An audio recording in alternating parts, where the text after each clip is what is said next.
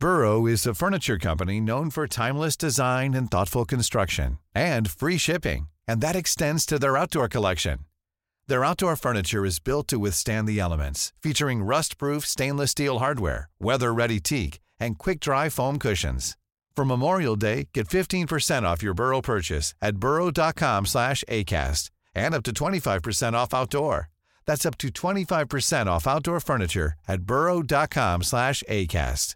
Hiring for your small business? If you're not looking for professionals on LinkedIn, you're looking in the wrong place. That's like looking for your car keys in a fish tank. LinkedIn helps you hire professionals you can't find anywhere else, even those who aren't actively searching for a new job but might be open to the perfect role. In a given month, over 70% of LinkedIn users don't even visit other leading job sites. So start looking in the right place. With LinkedIn, you can hire professionals like a professional. Post your free job on linkedin.com/people today.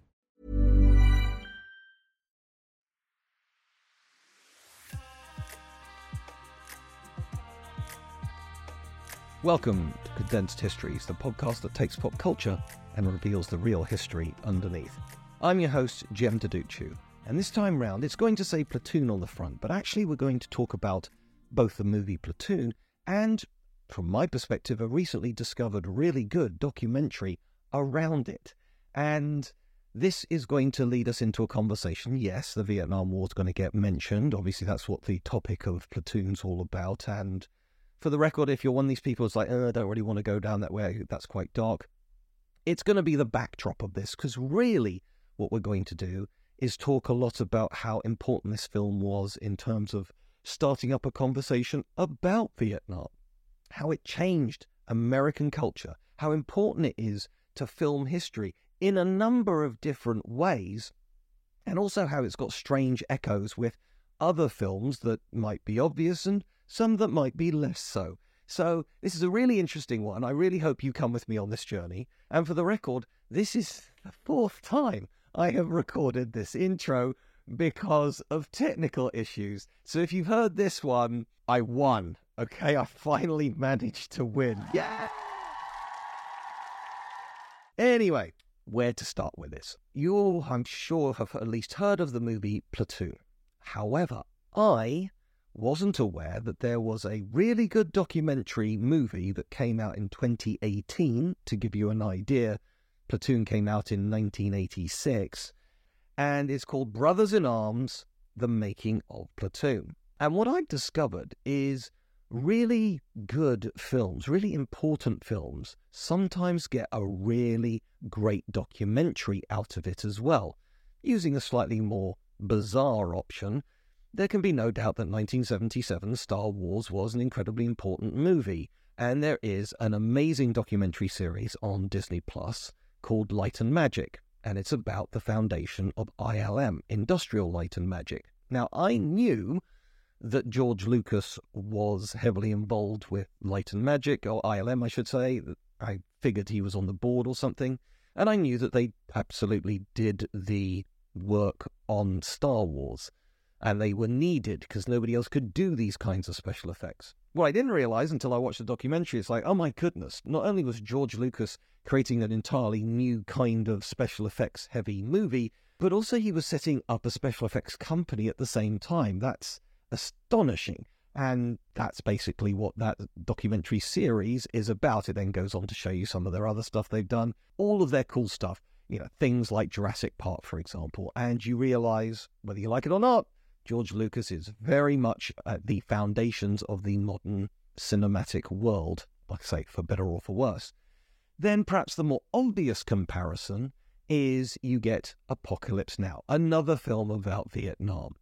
And there is an amazing documentary about that called Heart of Darkness, A Filmmaker's Apocalypse. Now, Francis Ford Coppola directed Apocalypse Now, and his wife is a respected documentary maker, and she just quietly made a documentary about her husband's extreme traumas of trying to get this nightmare together. The shooting just went on and on. Variety famously ran an article called Apocalypse When, and these two things go together, like the Light and Magic one, and indeed like Brothers in Arms, The Making of Platoon.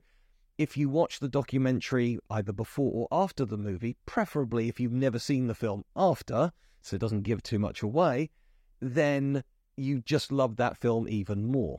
Now, for the record, it's quite clever with Apocalypse Now, because Apocalypse Now, the movie, is based on the Joseph Conrad book, Heart of Darkness, which is the story of basically a man traveling on a boat down the Congo, in Belgian Congo, basically showing you what King Leopold's area was like and the horrific traumas happening to the local populations. Fast forwarding some 80 years, you then get it repurposed and put into the Vietnam War, as you basically have Captain Willard heading down the Mekong Delta. Vietnam has lots of river systems and inlets, and basically going down and just seeing the insanity grow and grow the further he goes down. So it completely changed the name, completely changed the area, but kept the same tone, and you get an absolute cinematic masterpiece, and you get one of the great documentaries about making films. There we go. That's what's happening with Heart of Darkness and Apocalypse Now, and that's the same kind of idea with Brothers in Arms. Now, they did not have a documentary crew on standby to film everybody, but what they did have is lots and lots of behind-the-scenes footage and photos. And what it is it's interviews with all the cast and crew. And what's just amazing about it is there are only two notable people who aren't there: Forrest Whitaker and Oliver Stone himself. But, I mean, you literally get people like Willem Dafoe, you get Johnny Depp, and you get Charlie Sheen, as well as all the other Platoon members still alive today. And it's just lovely. You even get Dale Dye, who, more on him later on. And again, this is why this movie is so important in terms of how you make modern-day war films. But just the love between these guys, even though we're talking about nearly 40 years later, they still clearly love each other very much. And indeed, there's a bit in the documentary which says, we've all got lives. Somebody like Johnny Depp has gone on to absolutely massive stuff since then.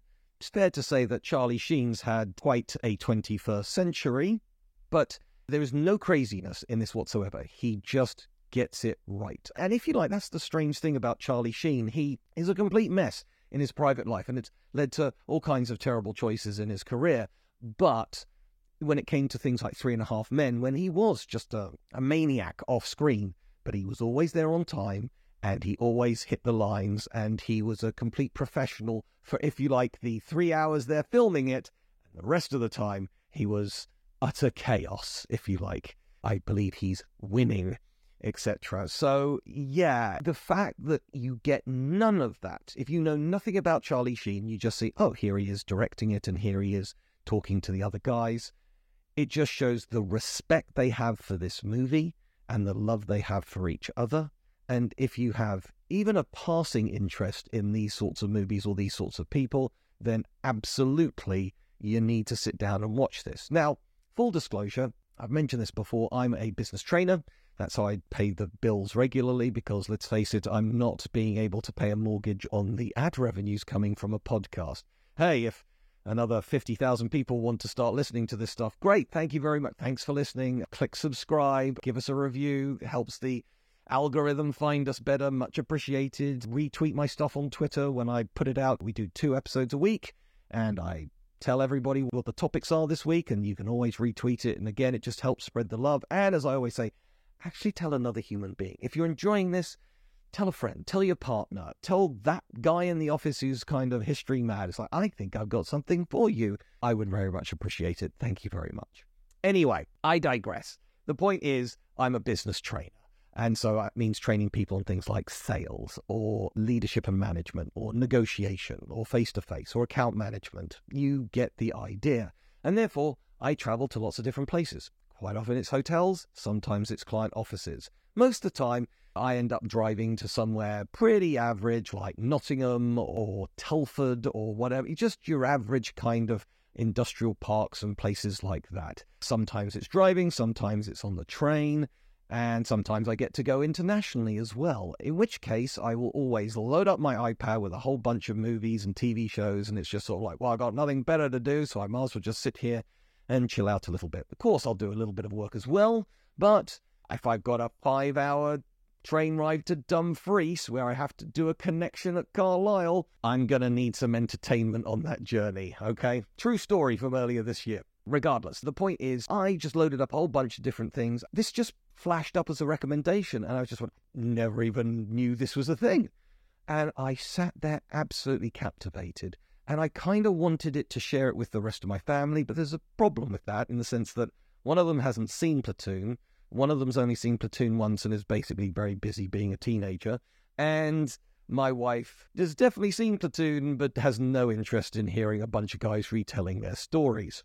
So I was sitting there frustrated I couldn't share it with anybody, and that's why you're getting it, okay? You, right now. Yes, I'm talking to you. I'm in your ears right now. I'm sorry, but I'm hoping to sell you that you can watch this, which if you have Amazon Prime, you can watch it for free, okay?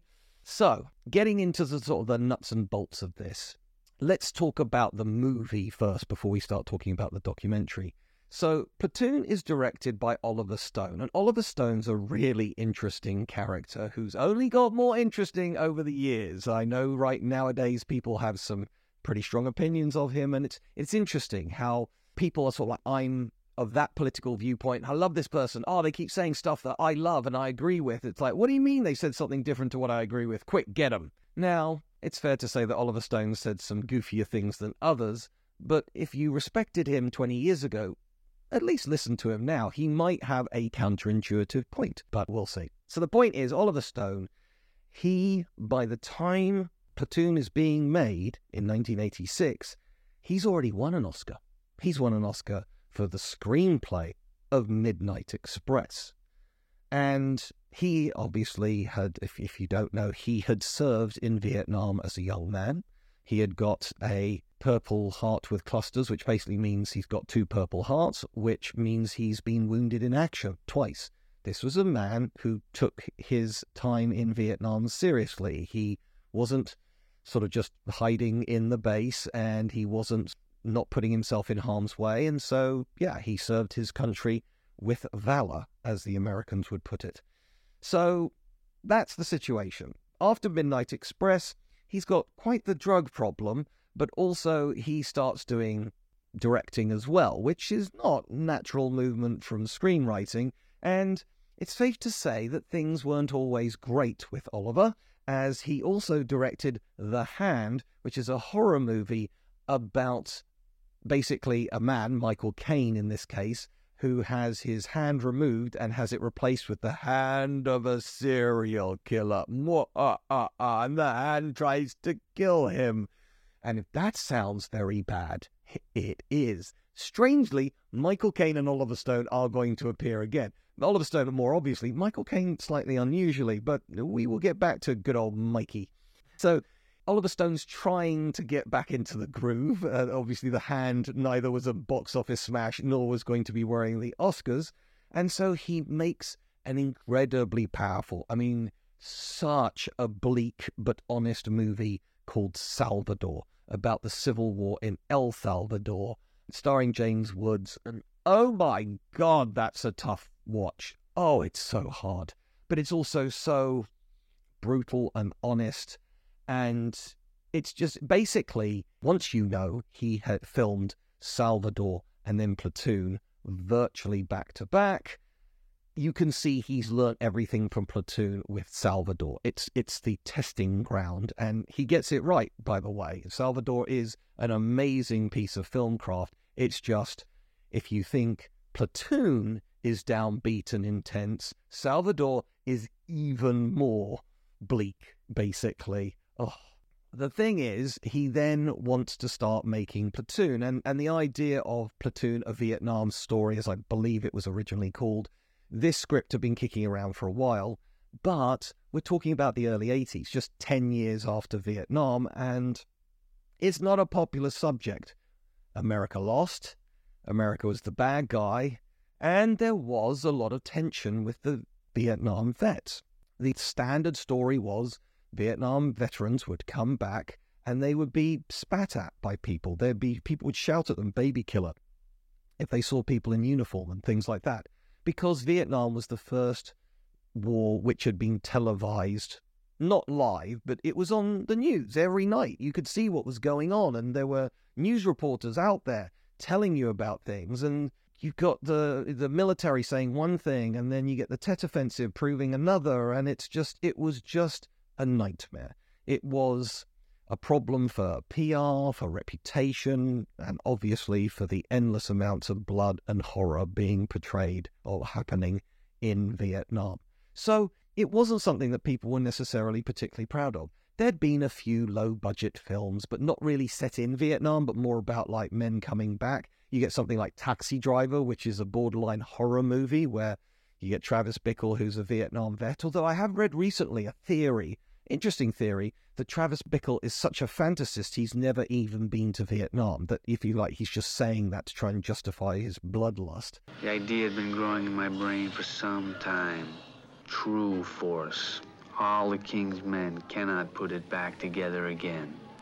Interesting idea, but I think it's pretty clear it's meant to be a kind of allegory for the coming home of a Vietnam veteran. Ask Martin Scorsese about that, all right? And then, of course, there's Apocalypse Now, but that was such a prohibitively expensive, very near disaster that people really didn't want to do that again. So Oliver Stone, a man who had made an amazing film, a powerhouse film that hadn't come out yet, and also had made garbage like The Hand, but it also won an Oscar for Midnight Express. It's a tough call on what you're going to get from Oliver, but he was given a very small budget to make this story about a platoon in Vietnam. And then what he did is he went to Dale Dye, who was an ex-officer, Marine, who served in multiple times in Vietnam. And the two of them talked about the war movies that they'd seen on TV. They weren't necessarily just set in Vietnam, but, you know, the classic World War II picks as well, things like The Longest Day. And there can be no doubt that Longest Day is a very earnest film, but it doesn't feel like any of this is actual real combat, even though a lot of the men in the sort of 1950s and 60s war movies had been actual serving soldiers in World War II. Audie Murphy, for example, and so on and so forth. Lee Marvin had a terrible time in the Pacific. But there was just this feeling between these two Vietnam veterans that they had never seen authentic military realities in the cinema. And whereas Apocalypse Now is amazing, it's rather poetic, it's rather dreamlike or nightmarish, shall we say, rather than a more factual, almost pseudo-documentary style of following a platoon around. And so they came up with the idea, the very brave and never-before-tried idea of let's get a bunch of actors, and before we start shooting, we're actually going to put them through several weeks of boot camp. Out in the Philippines, so they're already in the jungle, if you like. We'll give them the right kind of kit so they look the part, and we're going to just drag them through the jungle. We're going to give them basic ideas like how to map read. We're going to show them how to set up a camp, march through a jungle. Somebody's playing point, so you actually understand small squad tactics, things like that, and just get them the dirt under their nails, get them talking to each other like they're soldiers. And this is where that starts. Ever since then, with things like Saving Private Ryan, or Black Hawk Down, or Band of Brothers, all of these things do the same thing, where it's like, okay, that created such an air of authenticity. That's how we're going to make war films moving forward. Not always, but the good ones generally do follow that, because there is no substitute for that kind of camaraderie that you grow in that situation. They start doing the... A lot can happen in the next 3 years. Like a chatbot may be your new best friend. But what won't change? Needing health insurance. United Healthcare Tri-Term Medical Plans are available for these changing times. Underwritten by Golden Rule Insurance Company, they offer budget-friendly, flexible coverage for people who are in between jobs or missed open enrollment. The plans last nearly 3 years in some states, with access to a nationwide network of doctors and hospitals. So for whatever tomorrow brings, United Healthcare Tri-Term Medical Plans may be for you. Learn more at uh1.com. Wow. Nice. Yeah. What you're hearing are the sounds of people everywhere putting on Bombas socks, underwear, and T-shirts made from absurdly soft materials that feel like plush clouds. Yeah, that plush. And the best part? For every item you purchase, Bombas donates another to someone facing homelessness. Bombas. Big comfort for everyone. Go to bombas.com/ACAST and use code ACAST for 20% off your first purchase. That's bombas.com/ACAST. Code ACAST. Hiring for your small business? If you're not looking for professionals on LinkedIn, you're looking in the wrong place. That's like looking for your car keys in a fish tank. LinkedIn helps you hire professionals you can't find anywhere else, even those who aren't actively searching for a new job but might be open to the perfect role. In a given month, over 70% of LinkedIn users don't even visit other leading job sites. So start looking in the right place. With LinkedIn, you can hire professionals like a professional. Post your free job on linkedin.com/people today. Burrow is a furniture company known for timeless design and thoughtful construction, and free shipping, and that extends to their outdoor collection. Their outdoor furniture is built to withstand the elements, featuring rust-proof stainless steel hardware, weather-ready teak, and quick-dry foam cushions. For Memorial Day, get 15% off your Burrow purchase at burrow.com/ACAST and up to 25% off outdoor. That's up to 25% off outdoor furniture at burrow.com/ACAST. Casting with all these young guys, and some of them had been up before for this movie, but then had faded away. And a number of them tell in the documentary the story that their agents basically said, don't do this film. Every single agent at every agency went, don't go to this movie. This is just a dead end for your career. You'll be better off making a few commercials and things like that. And as a number of the guys said, it's like, I was 22, I was poor, I'd literally never been out of the country before, and now it's a case of, well done, you've got a role in a Hollywood movie, and we are sending you to the Philippines. And I've never been out of the country, and even on top of that, I've certainly never been in the army, and now I've got to do a boot camp? What's that? How does that work, etc.? So it really did feel like young men being conscripted into the army and being sent halfway around the world, and they're completely in shell shock. And that's basically what happened. And what I find fascinating is these behind-the-scenes photos, particularly during the boot camp, of the guys sort of like perhaps lying around in camp or hacking their way through the jungle, etc., because they're wearing all the right kit and equipment. Obviously, they never had live rounds or anything like that. They were still actors acting, if you like. But the point is, the photos, they're the right age. They look completely authentic because, in essence, there's no fakery here. That's a scared 22-year-old American standing in a river up to their waist, surrounded by leafy jungle plants. It's like, yep, that could be on the Cambodian border in 1968, or it could be in the Philippines in the 1980s. There's just no way to tell. If you like, as soon as you start seeing the photos, you start thinking, this is going to work. This is going to be amazing. And these guys just tell all these stories. I don't want to sort of give them all away. I really would recommend you watch the documentary, but everybody had their own traumas about it. And the thing, going back to Johnny Depp, is most people forget he's in it because Johnny Depp's a big star, but Johnny Depp had kind of been in like 3 things before this, and he was just basically an unknown at that point. And he is an integral character in the village scene, which I'll come back to in a moment. But also, you forget, but there is a close-up of him dying, just as he's being sort of like taken onto the helicopter. And he tells this story about how Oliver Stone got him to redo it and redo it and redo it, basically saying, I don't believe you. And so, if you like, there was this strange battle going on. The actors wanted to put in good performances, but then you've got the director and the advisor who were there in Vietnam wanting to make something that wouldn't be laughed at by other veterans. That veterans would watch it and go, I'm there. I get it. This is what it was like in the suck, in country, whatever you want to call it, because it was called lots of different things by the combat soldiers in Vietnam. They're just trying to make it as real as possible. And some of the cast get genuinely dangerously ill during this boot camp. And eventually it sort of culminates in them getting to sort of like really come together. And the real genius of when they start filming. Don't forget, everything I've just said, they haven't even started shooting yet. But when they start filming, what Oliver Stone decided to do, and this is real genius, is it was all filmed in sequence. So what did that mean? That meant that once filming began, they were allowed to not just live in a tent, but actually stay in a hotel. Thank you very much, Oliver. You could argue that the first 2 weeks not only was highly innovative and made things so real, but also was very cheap as well. It's basically just a bunch of guys just sort of like mucking around in the jungle, in essence, which cost no money whatsoever. But it absolutely worked.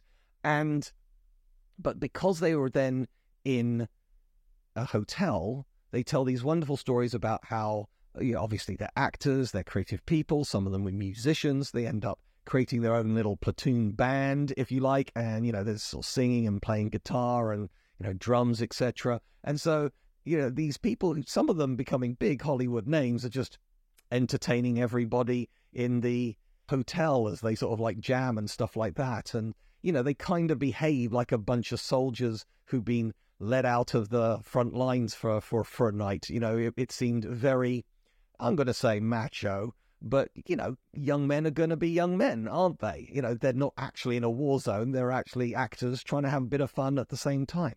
But the really touching thing is, of course, every time somebody dies in the movie, you're not needed for filming anymore. Thanks very much. Goodbye. And within 24 hours, you're on a plane back out of the Philippines. So it meant that this really close-knit group, as shooting went on, there were fewer and fewer and fewer of them, and they started missing each other. Now, they were saying quite clearly, it's like, obviously, this is not the same thing as losing a good friend in a war, but for the sake of making things real, it's like, wow, what's happened to X or what's happened to Y? So that's, it's really impressive. Anyway, wanted to sort of like culminate the making of bit, at least, with the village scene, which is easily one of the most powerful scenes perhaps ever committed to film. And it's a scene where the American platoon goes into a small Vietnamese village, and they're looking for any kind of clues that the local villagers are working with the Viet Cong. And so this was a term used originally in Vietnam as a search and destroy operation. It then later got to be called a sweep and clear operation, so it didn't sound quite so bad, but it didn't change anything. And it's a hard watch. Even though this is a bunch of actors, it's a hard watch because although they are acting, they are actually recreating many little crime scenes created by American soldiers during the Vietnam War. And I remember sitting there watching it with my eldest son, and at that point he goes, "This is not an army, this is a rabble." And he just sort of said it in disgust, basically. It's like, yeah, that was the problem of the US Army in Vietnam. Absolutely. They're a bunch of scared teenagers, and they just don't know what to do. And what's made even worse, though, and they make quite clear about this in the documentary, is that these Filipino, they're not Vietnamese, these Filipino villagers were villagers. They weren't a bunch of, let's ship in the actors from Manila, shall we? Just didn't have a budget for that. They agreed with local elders that they would film in the village and set off pyrotechnics and so on and so forth. It was all agreed. Everybody was consensual. But there is this heartbreaking scene where Tom Berenger looks like he might shoot a little girl to get information from the village elder. And this little girl is just crying, and she's probably 6 or 7 years old. And it's a very convincing look of complete fear on her face.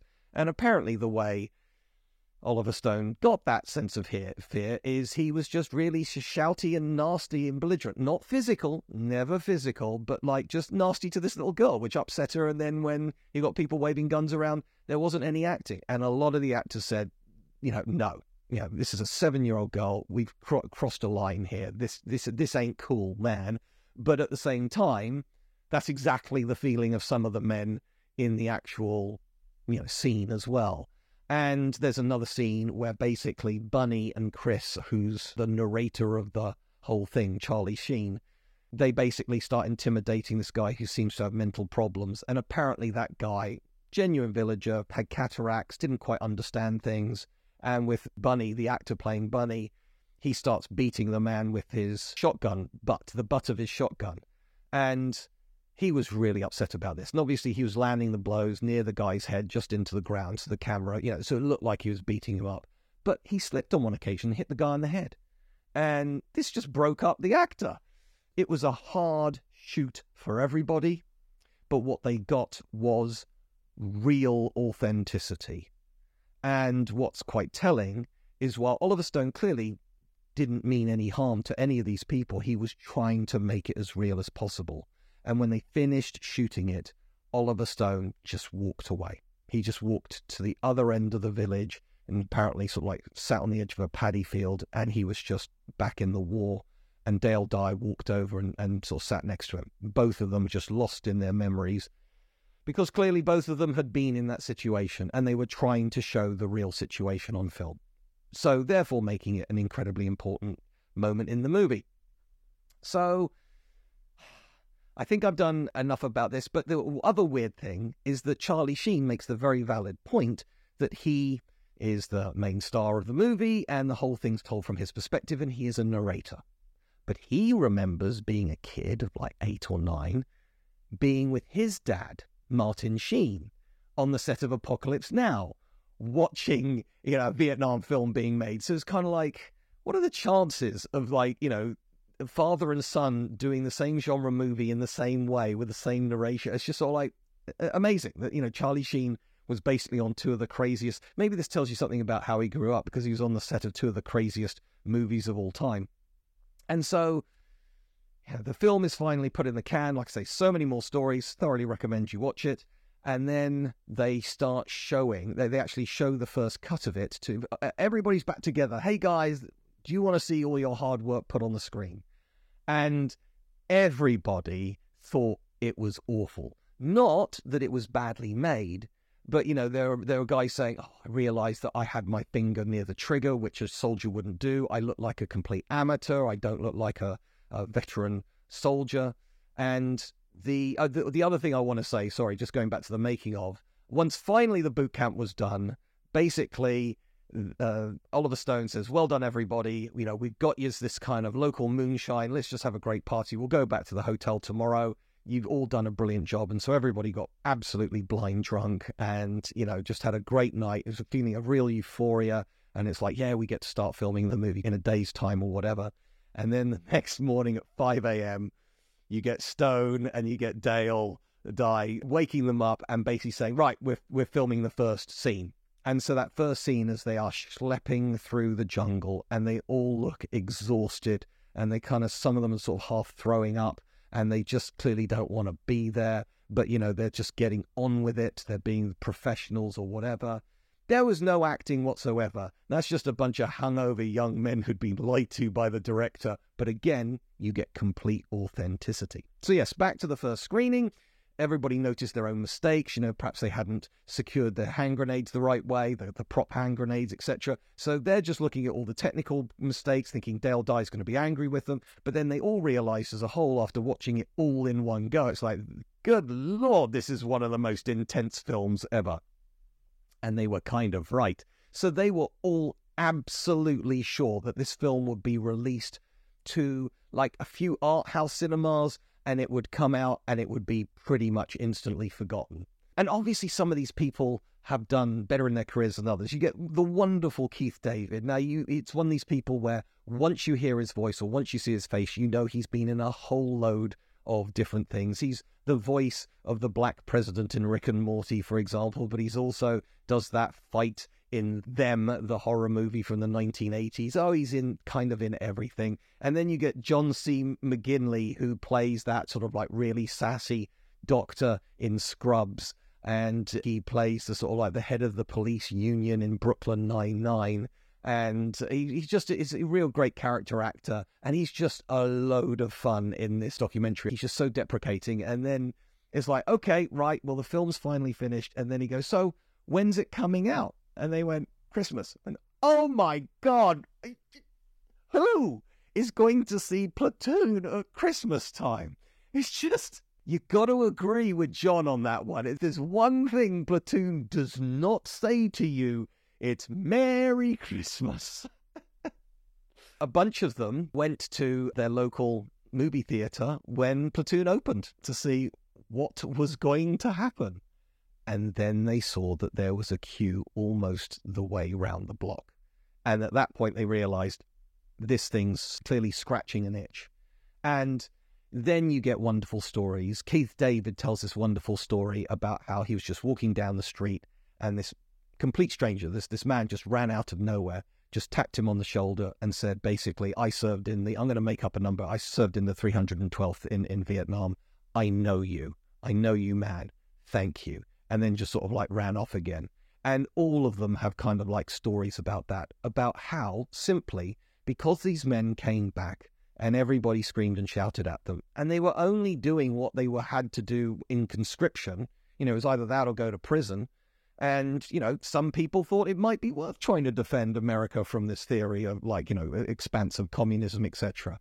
And it's, like, interesting that they're being treated worse by their own people than by the Vietnamese in some cases. And, like, I'm not going to listen to you or talk to you. I will never, you know, to work with somebody who's a Vietnam veteran or something like that. They were discriminated against. And so they buried it. They hid it. And, you know, they were having to deal with their own traumas, but also they had to kind of pretend what they were doing for the last couple of years and say, oh, yeah, those terrible guys in Vietnam. And it was like a dirty little secret. And what Platoon started to do in America is allow people to heal, to talk about it, to go, okay, this is what actually happened.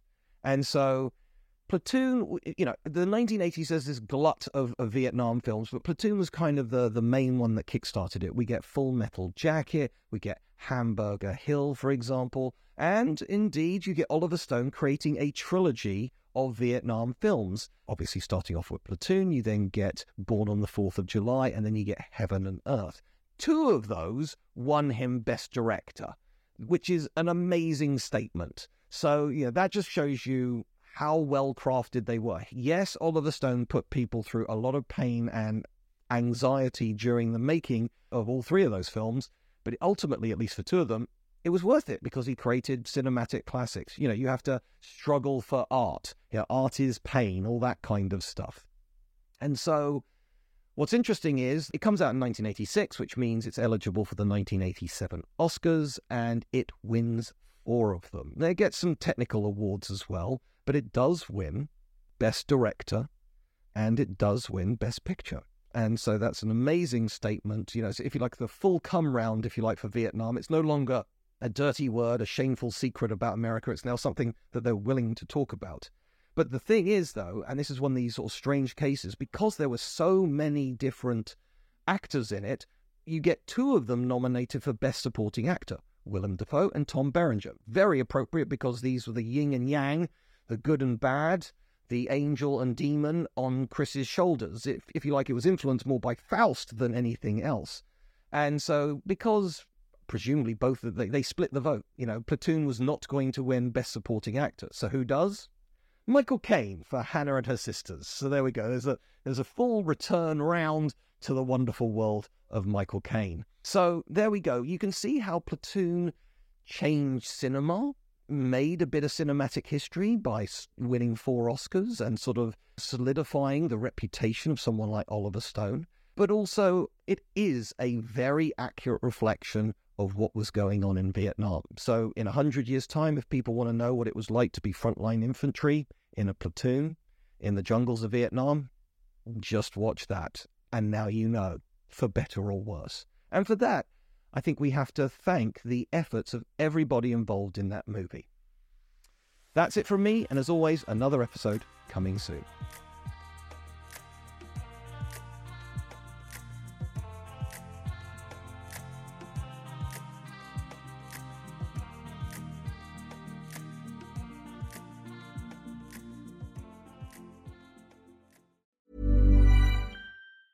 Planning for your next trip?